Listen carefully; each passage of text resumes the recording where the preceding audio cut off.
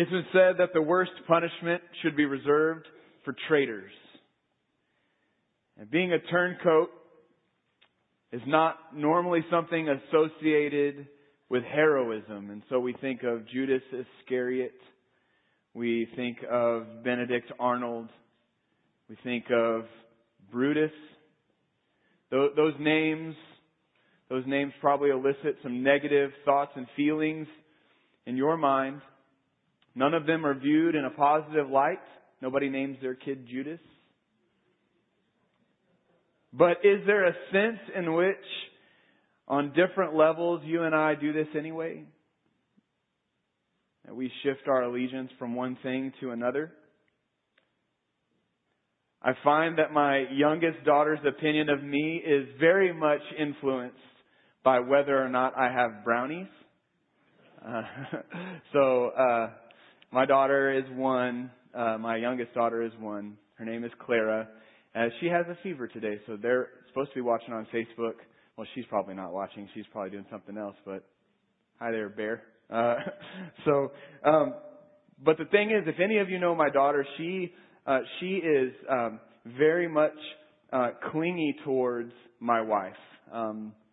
You may even see her during the Sunday school hour, during church. You may see some of our incredible preschool volunteers walking around with her because she does not like to be away from my wife. And so if we're in a room together, my daughter Clara will always choose my wife over me. Hurts my feelings every time. I'm just kidding. No, it really does hurt my feelings every time. But what changes the game is if I have brownies, right? And some of you are like, yeah, same. But that's really all of us. Like, we're willing to go the direction of something that is more compelling. If something seems more valuable to me or to my family, then I'll drop everything over here and I'll swear allegiance to the new thing. We do this all over the place. Some of you go from cell phone to cell phone. As soon as one cell phone is released with new features, things you didn't even know existed, but now you must have it, it's more valuable to you now. It's more compelling to you, so you'll drop the thing that you had before and you'll go to the new thing. And we do this with all kinds of service, like your cell phone service provider or insurance or TV provider or internet provider. I'm the guy that as soon as my bill goes up, I'm calling every company to figure out who's offering what, and then I'll call my current company and say everybody else will give me a better deal, and I don't mind switching. I have zero allegiance to those kind of things. Why? Because I'm looking for something more compelling, a more compelling deal, something that's more valuable to me. And so we do this all over the place. We do this with our kids. We choose the activities that we feel are most compelling, most valuable to us. You have learned, and you probably know this, that you can't do everything. You can't participate in every sport, in every activity, and have any reality of life. You have to choose. And so what we do is we choose the thing that is most compelling to us, the thing that we feel is most valuable to our family. And that gains our allegiance. And we're willing to switch our allegiance all the time. And I'm not saying that's necessarily a bad thing. In fact, it's really only a bad thing if you're switching from something that is actually good and true and right and best for you. Like if you're leaving the thing that's best for you and your family, then that's when switching your allegiance is bad. So we've begun a series walking through the book of Joshua. It's called Take the Land. So real quick summary, fast forward through it all. God chose Abraham. God says to Abraham, the land that you're standing on, look down, look north, look south, look east, look west. Everything you see will belong to you. Well, not really you. It'll belong to your descendants, your grandkids, or your great-great-great-great-grandkids. It'll all belong to them. And so Abraham has a kid, Isaac, and Isaac has a kid named Jacob, and Jacob has 12 sons, and Jacob and his 12 sons moved to Egypt. And they're in Egypt for a long time, and they multiply into this nation of people. And this nation of people is enslaved in Egypt. And they cry out to the Lord. The Lord hears their cry, and He sends a deliverer, Moses. And Moses, you know the story, walks them out of their bondage, out of slavery, through the Red Sea, on dry ground, through the Red Sea, and they wander through the wilderness, and they're headed to the promised land, the land that was promised to their great-great-grandfather, Abraham. They're headed that direction. But Israel, like all of us, struggled with unbelief. And so they get to a certain place, and Moses sends 12 spies into the promised land. Go view the land. Find out what it's like. Come back and give us a report. So these 12 spies go, and they come back. 10 of the spies say, we can't do it. We can't do it. They're too big. They're too strong. They're too mighty for us. We may as well just go back to Egypt. Well, there's 2 spies, Joshua and Caleb, and they disagree. They say, well, we can do it. But the people of Israel, they side with the 10 spies. And they're struck with unbelief. And God punishes their unbelief. He says, well, here's the deal. No one in this generation, except for Joshua and Caleb, can enter the promised land. So we're going to wander around for 40 years until this generation dies off, and then the next generation can take the land.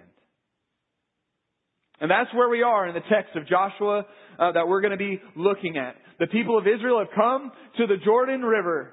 They're east of the river. In order to take the promised land, they've got to cross the river, and they've got to go to battle. And that's where we find ourselves this morning. As we look at the story in Joshua as a church, though, as we come together and we look at this, we have come to discover that God has also promised some things to us. It's not necessarily land that He's promised to us, but He has promised us abundant life now. Lives full of joy and hope and peace. It's not a promise of great riches. It's not a promise of a problem-free life. But it's a promise of delivery from anxiety, freedom from the bondage of sin, hope, peace, joy, love, contentment. All things promised to those of us who are in Christ. That's the promised land. But so often we walk outside of that reality, and I think you'd agree with me. We find ourselves worrying about tomorrow. Or we hunger and we thirst for more money or different relationships or the better job that pays more money or the nicer toys or the bigger house. Or we walk in bitterness or we walk in unforgiveness. We are captive to sin. We are defeated. But that's not what God wants for us. That's not what He has called us to. We are living in the wilderness. We are living east of the Jordan.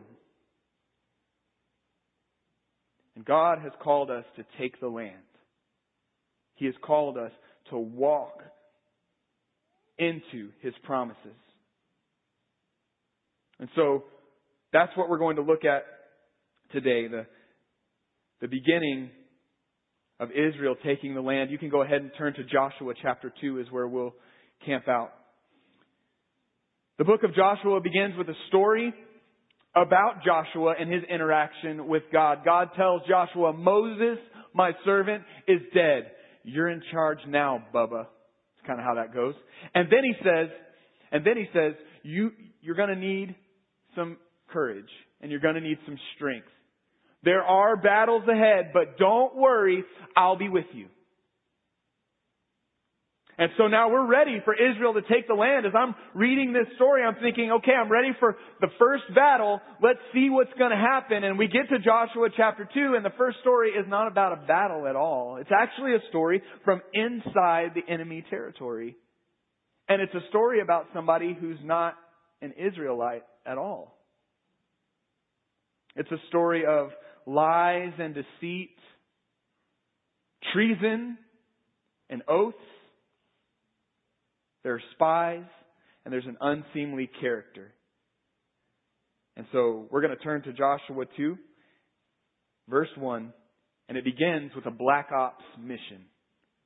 Look with me in verse 1. It says, "And Joshua, the son of Nun, sent 2 men secretly from Shittim as spies, saying, 'Go view the land, especially Jericho.'"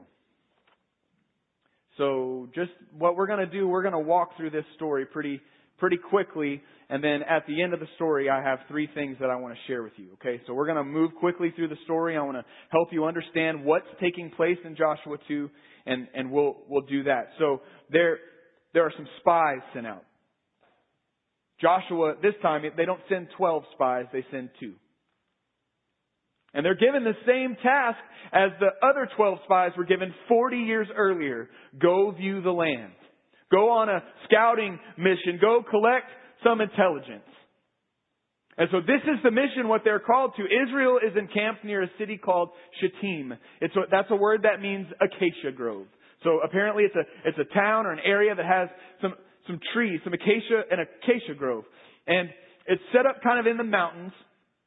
And it's in modern day Jordan, about 20 miles southwest of Amman, is where they're encamped. And so what the job for these spies is they've got to go down the mountain about 8 miles to the Jordan River. When they get to the Jordan River, it's a swollen river this time of year. The snow has melted, and so it's cold, and the river is rushing. And once they get across the river, they have another 5-mile hike to Jericho. And Jericho is a fortified city. And when I say it's fortified, I mean it is fortified. When we study Jericho and you find out what it's like, the walls are 15 feet high, and you think, well, that's not very tall. And it's not, because on top of the 15-foot high retaining wall, there's another 20-foot wall that goes on top of that all the way around. And this upper wall is 6 feet thick. This is Jericho. There are 600 people probably living in Jericho at this time. But there are also some surrounding villages around Jericho. And they know Israel is out there. They know Israel is coming. They're on the lookout. And so what that means is that the people in the villages aren't safe. They come into the walls of Jericho to hide in there. So now there's probably a few thousand people living in Jericho, a city on high alert, waiting for Israel to come. And so these 2 spies have got to get into the city without being recognized or known, and they've got to collect some intelligence. And when they get into the city, they have a plan, and they show up at a tavern. Look at verse 1, the second part of it. It says, "And they went and came into the house of a prostitute, whose name was Rahab, and they lodged there." So we're introduced to a character named Rahab the prostitute. And that's what she was. That's who she was, and that's what she was involved in. But as we study a little bit more, we find out that that's not all that she probably did in that day. She was also an innkeeper, or her house was a tavern, or her house was a hostel, or some kind of hotel or saloon. It was a place where visitors from out of town would stay. It's a place where people would hang out and maybe keep to themselves, but it was a good place to have a conversation, maybe collect some information.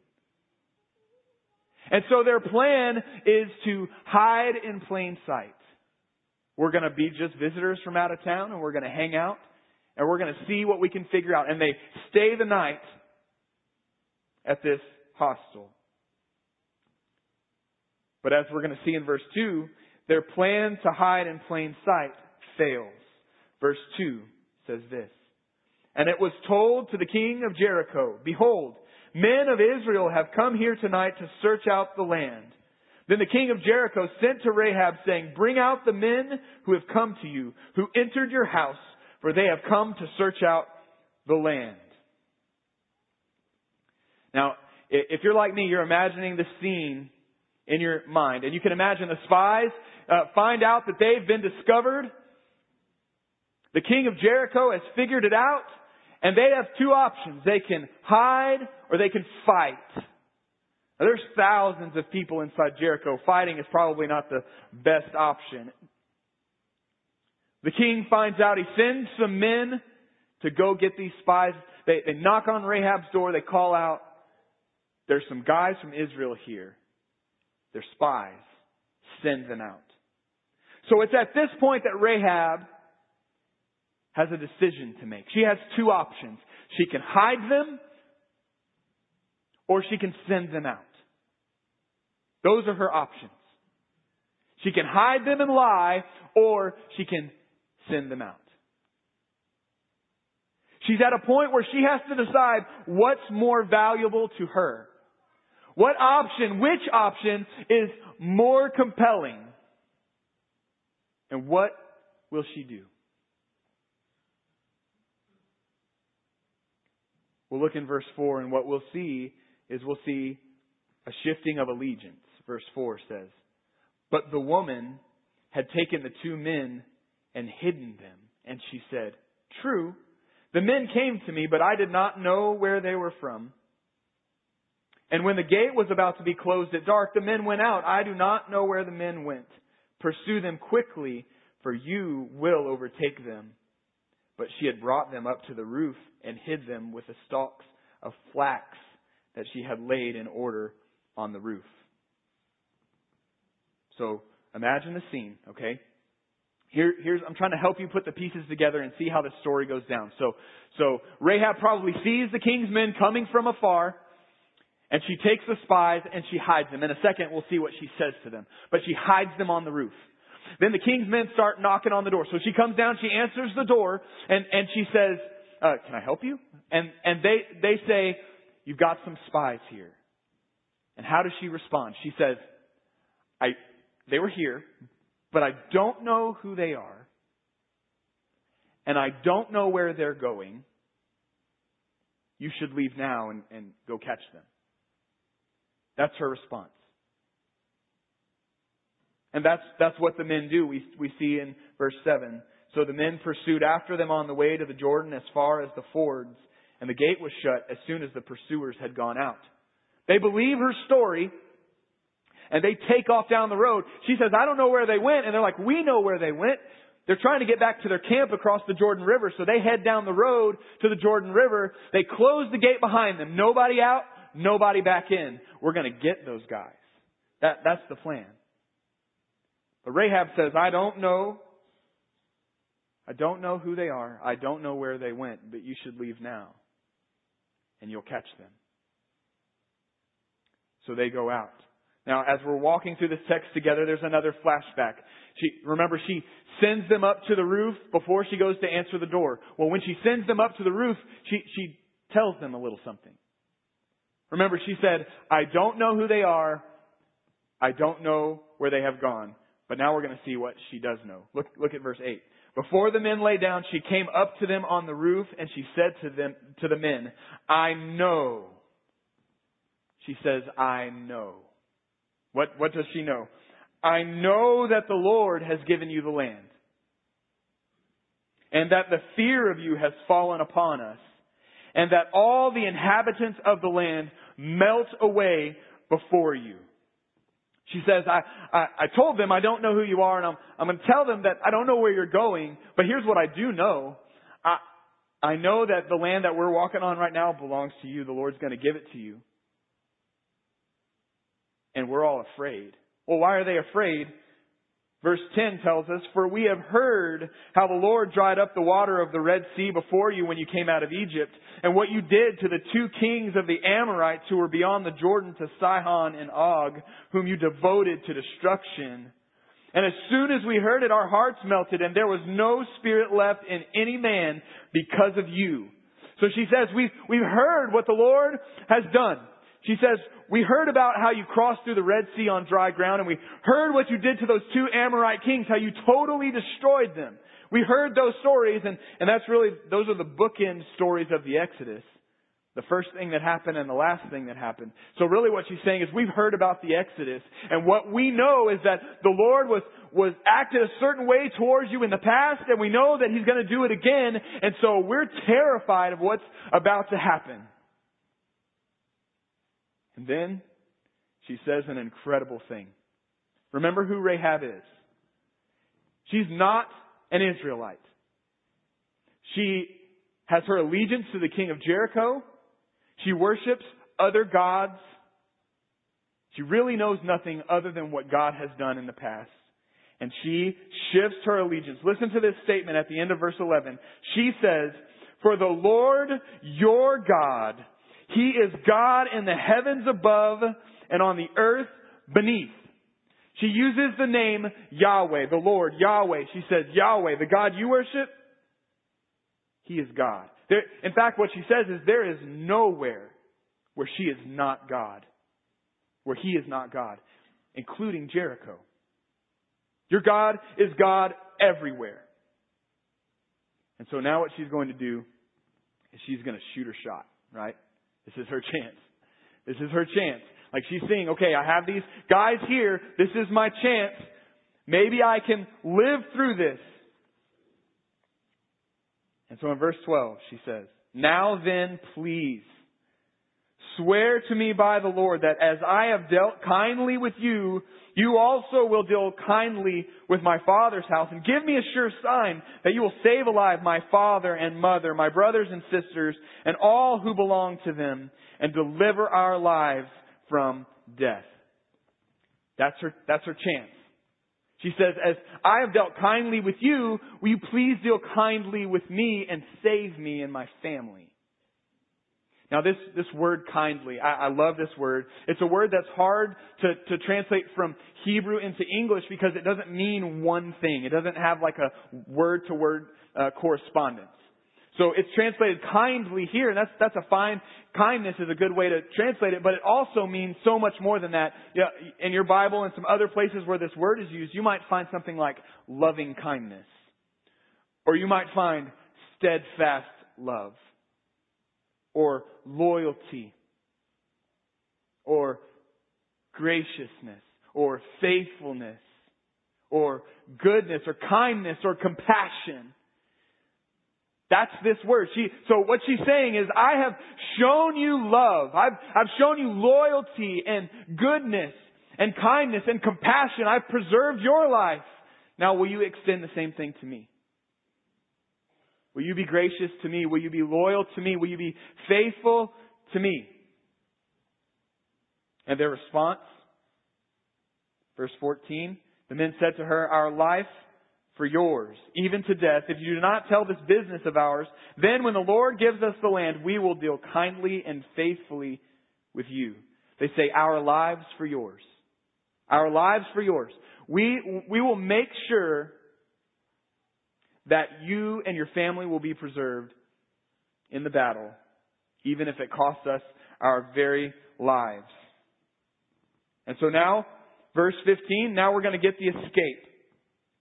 Verse 15, "Then she let them down by a rope through the window, for her house was built into the city wall, so that she lived in the wall." And what the scripture's trying to show us is that her house was built in such a way that the back wall of her house was the city wall.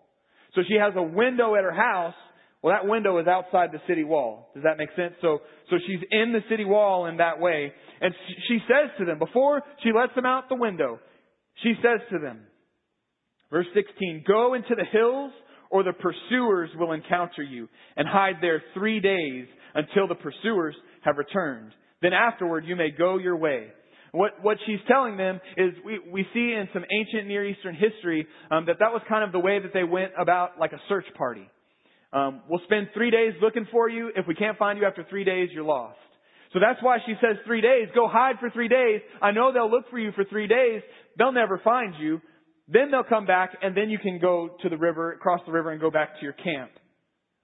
So then in verse 17, the men have some stipulations. Here's the deal. We will preserve you. We will save you. But here's the way that it's going to work. They're going to give her 3 things. They say, number 1, "We will be guiltless with respect to this oath of yours that you have made us swear. Behold, when we come into the land, you shall tie this scarlet cord in the window through which you let us down." So that's number 1. Take this scarlet cord, tie it in the window. That way we'll be able to identify which room you're in, which room needs to have alive people in it. Number 2, And you shall gather into your house your father and mother, your brothers, and all your father's household. Then if anyone goes out of the doors of your house into the street, his blood shall be on his own head, and we shall be guiltless. But if a hand is laid on anyone who is with you in the house, his blood shall be on our head. So, number 2, first of all, tie the scarlet cord in the window. Number 2, anybody who wants to be saved has to be in this room. Because if they're not in your house, if they're outside, they're fair game and it's not our problem. And we'll make sure nobody attacks you if you're in that house. That's number 2. And the third thing, part of the deal, is verse 20. But if you tell this business of ours, then we shall be guiltless with respect to your oath that you have made us swear. In other words, they climb out the window and then she goes and tells everyone, hey, the spies were here, go get them. Well, then the spies get captured and killed, and then the people of Israel have no idea that a deal has been made. And Rahab and her family are going to die. So she's got to keep quiet. She's got to kind of keep this to herself. And her response in verse 21 is this: according to your words, so be it. Then she sent them away, and they departed. And she tied the scarlet cord in the window. Now that's an exciting story, and it's an incredible piece of Scripture. And we anxiously await how the battle's going to go down, and you got to wait like 4 more chapters for the battle to go down. But it's an incredible thing. But as we look at it as a church together, what I see is a few things that really apply to us. See, the promised land is only for children of the promise. If you want to take the land, you have to have your allegiance in the right place. And I wonder this morning if there's anybody who needs to shift their allegiance. As we turn our minds to allegiance to Jesus and shifting our allegiance to Jesus completely, there are 3 things that I see in this text that stand out. Number 1, switching allegiance to Jesus demands great risk.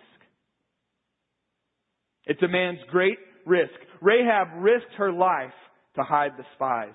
She was committing high treason. In fact, there's an ancient Near Eastern law from about this similar time period. And it says this: if scoundrels plot together in an innkeeper's house, and she does not seize them and bring them to the palace, that innkeeper shall be put to death. So the price to be paid for her crime was death. But she decided that the risk was worth it. She found that God was more compelling, that He was more valuable to her and to her family than what Jericho had to offer. Listen, in the same way, Jesus demands great risk of us. He says, if you would come after me, deny yourself, take up your cross, and follow me. Paul says, I've been crucified with Christ. It's no longer I who live, but Christ who lives in me. And Jesus says, anybody who puts his hand to the plow and looks back is not worthy of the kingdom of God. See, following Jesus, making Him king, giving Him your allegiance demands great risk. You have to be all in. It demands everything. You can't say to Jesus, I'll follow you, but I'm going to hold back my time. That's for me. Or I'm going to hold back my money, or my decision making, or my kids.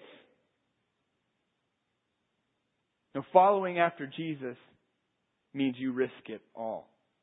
You give it all. But Jesus says that it's worth it. He says the kingdom of heaven is like, it's kind of like a man who was walking through a field and he stumbles upon a treasure, and he views that treasure as so compelling and as so valuable that he goes back and he sells everything that he has. Takes the money, buys the field. He doesn't want the field, he wants that treasure. That's what the kingdom of heaven is like. It says that he does it joyfully. In his joy, he sells everything else so that he can acquire that treasure. When we see who God is and we recognize the treasure that is Jesus, we joyfully risk everything we have, even our very lives, in order to follow Him. No amount of money or popularity or success or prominence or college scholarship or comfort is worth the value in knowing Christ Jesus as my Savior and my King. Turning over your allegiance to Jesus demands great risk. But it's worth it. Number 2. Switching allegiance to Jesus requires proof. It requires proof. It wasn't enough for Rahab to just tell them that she was switching sides. It wasn't enough for her to even say, your God is God everywhere and I want to follow Him. That wasn't enough. See, words are only as good as the actions they produce. And so Rahab does 2 things that proves her allegiance to Israel's God. Number 1, she hides the spies. The fact that she hid the spies meant that her words weren't just words, but she really meant them. The second thing she did is she tied the scarlet cord outside of her window. Now, it wasn't the scarlet cord that saved her. It's not as if that was some magic thing that saved her. It was simply evidence that she really did believe Israel was going to do what they said they were going to do. In the same way for us, faith without works is dead. James, the brother of Jesus, wrote a letter, and in it he says something like this: You can probably show me your faith with the words that you use, but I'll show you my faith by the things I do. Now, we agree with the statement from the Reformation that we are saved by faith alone. There's no amount of keeping a list of rules that's going to put us into a right standing with God. That's not how this thing works. We are saved by faith alone. But we also agree with the great reformer Martin Luther, who said, yeah, we're saved by faith alone, but saving faith is never alone. It's always accompanied by good works. So James tells us faith without works is dead. How do we know Rahab really believed God's promise? How do we know? She hid the spies. She tied the cord outside her window. So here's my question for you.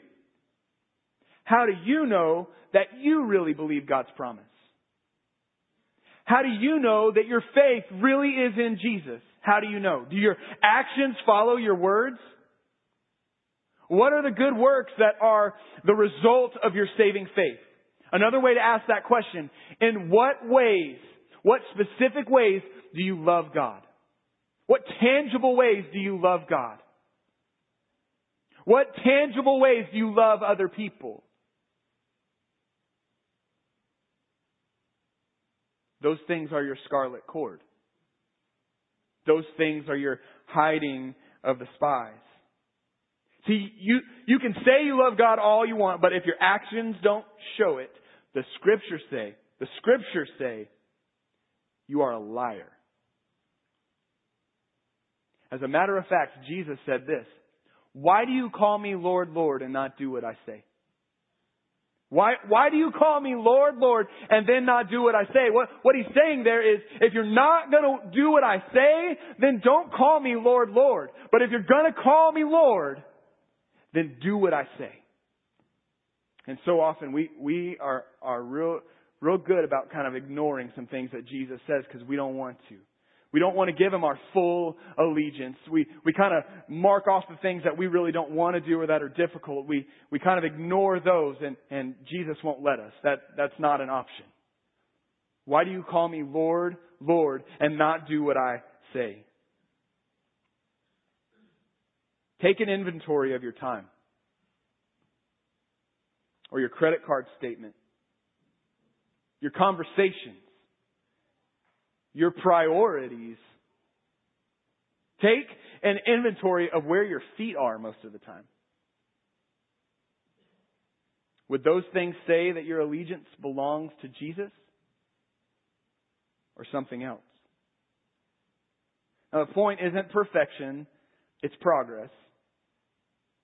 But are you progressing? Do you have a hunger to be there? Are you pressing in? Now remember, we aren't saved by keeping a list of rules. Don't hear that. We're saved by faith in the finished work of Jesus Christ. But if we truly belong to Jesus, if we really find Him most compelling and most valuable, then our actions will begin to fall in line with what He says.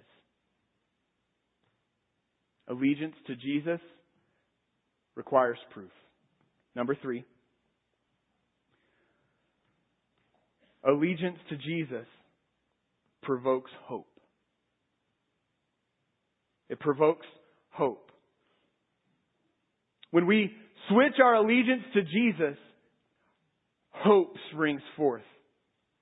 Rahab hung the scarlet cord from her window. But how long did she have to wait before Israel showed up to fight? Days?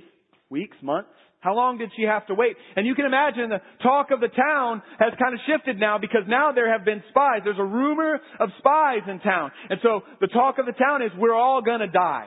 We've seen what these people have done, and now they're after us. There were spies in our city. They got away. We are in big trouble. We're going to die. And Rahab might be tempted to fear. She might be tempted to worry, but what does she do? She turns her eyes to her window. And right outside her window, she's got a scarlet cord hanging right there. And she can say, I have no reason to fear. I have hope. I've got this scarlet cord. The Hebrew word for cord here in Joshua 2 is used 34 times in the Bible. It's used 34 times. And of those 34 times, 2 times it's translated as cord. Both of those times are here in Joshua 2. So every other time, 32 more times, it's used outside of Joshua 2, and it's not translated as cord. Do you want to know what that is? What the word is that it's translated? It's the word hope. It's a word picture. Like I'm hanging on by this rope, hope. Do you see it though? Rahab is saved by scarlet hope. She's saved by scarlet hope.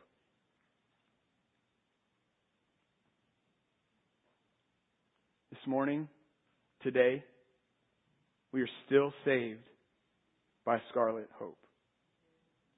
We have been separated from God because of our sin, because our allegiance goes to other things. We value other things. We choose what we want. We choose our hopes and our dreams. We choose our comfort. We choose money. We choose what everybody else thinks or what everybody else is doing. So that must be right for me. We choose that. Our allegiance isn't given to Jesus. And sin separates us. But God loved us so much. He made a way for us to return. He sent His Son, Jesus, who lived a perfect life, not sinning once. He gave His life. He poured out His blood, His scarlet blood. And He gave His life. God makes this offer to us. Place your faith in Jesus. Give Him your allegiance. Your complete allegiance. And He will forgive you of your sin. You'll be His. And you can enter the land of hope and peace and joy, not problem-free, not worry-free, but tools to take on that anxiety. And you'll know the love of God, and you'll know forgiveness, and you'll live victoriously. But, I know some of you, and I look out there and I know what some of you are walking through. And we could just have a conversation right now, just us here in this room and everybody else who's watching on Facebook Live. Life gets hard. Just like the people of Jericho start talking. You start hearing the voice. When we fail or people around us fail or circumstances threaten to undo us, And in the event that our hope seems lost, what are we supposed to do? We look to the cross. We look to scarlet hope. I know that God is faithful. He was faithful in the past, and I know that He'll be faithful again. God is faithful, and we know this. We know that He's faithful. Just from Joshua 2, we know that He's faithful. In a few weeks, we're going to look at the fall of Jericho, so I won't steal that sermon. But as many of you know, Israel attacks Jericho in a strange way. The walls come tumbling down. The big walls, the 15-foot and 20-foot walls come tumbling down and they're decimated, right? The walls are decimated. Well, all except one part of the wall. There's the north side of the wall. That actually we have a picture of what archaeologists discovered. If you're like me, you're like, oh, that looks like a rock to me. But what that is, that's a picture of God's faithfulness. Because there's a part of the wall that still stands with some little houses kind of built into the wall with, the back side of that house is actually the wall of the city. So you could probably say that it was built in the city wall. And this north part of the wall is actually closest to some hills where if somebody wanted to go hide or something for a few days, they could probably get there quicker if it was on the north side of the city. You see, Rahab's house still stands. God is faithful. He was faithful to her, and He'll be faithful again. She didn't know it. Rahab didn't know it. But God sent a Black Ops mission to go get her. And I wonder this morning if God is sending a Black Ops mission to get somebody in this room. Is there somebody in here that God is coming after? God was not just faithful to Rahab. God was overwhelmingly and abundantly good to her. Listen to Rahab's story. She was received into the people of Israel. After this battle goes down and she's saved, she's brought into the people of Israel, and she marries a man of Israel. They have a son and they name him Boaz. Boaz grows up and he marries a lady named Ruth. By the way, she's not from Israel. Well, they have a son. And they name him Obed. And Obed grows up, gets married, has a son, names him Jesse. Jesse grows up, has a son, names him David. King David. King David. And his royal blood flows through the rest of the kings of Judah. His royal blood flows through the people of Judah who are in exile for 70 years, and then they come back. His royal blood flows through these people of Judah. Even on one day, in Bethlehem when a baby was born. The King, the God of the universe, took on flesh and walked among us, and He is the great, great, great, great, great grandson of Rahab. The blood of Rahab flows through our Savior. She has a place of honor in the Scriptures. Rahab the prostitute. She's in the Hall of Fame of Faith in Hebrews 11. Look how good God is to Rahab. He's so faithful. He's so good. It was true in the past and it's true now. It's true for us. He was faithful and He'll be faithful. He was good and He will be good. And Paul says that if God gave us His Son, will He not freely give us all things? And Paul says, what can separate us from the love of Christ? No hardship, no difficulty, no sin, not even death can separate us from His love. Nothing. This God is infinitely compelling. This God is supremely valuable. He is completely worth the risk. So what I have been praying for all morning is that you're hearing these words that I'm saying, but what I'm asking God to do is for in your heart that He would help you to cast all of your hope on Him. That you would give Him all of your faith, that you would give Him all of your allegiance, That you would live in Jericho, but not be of Jericho. And so we're going to respond this morning. I'm going to pray. The prayer team and elders will come forward. And I know there is somebody in this room whose allegiance is not with Jesus, but you sense this stirring in your heart. And you want to give your allegiance to Jesus. I'm asking you, come talk to somebody up here. Not because it's a magic thing to do to come forward, but because there's somebody up here who will answer your questions and help you. Please, give your allegiance to Jesus. Some of you gave your allegiance to Jesus, but you really, really love to be a part of Jericho. Time to surrender this morning.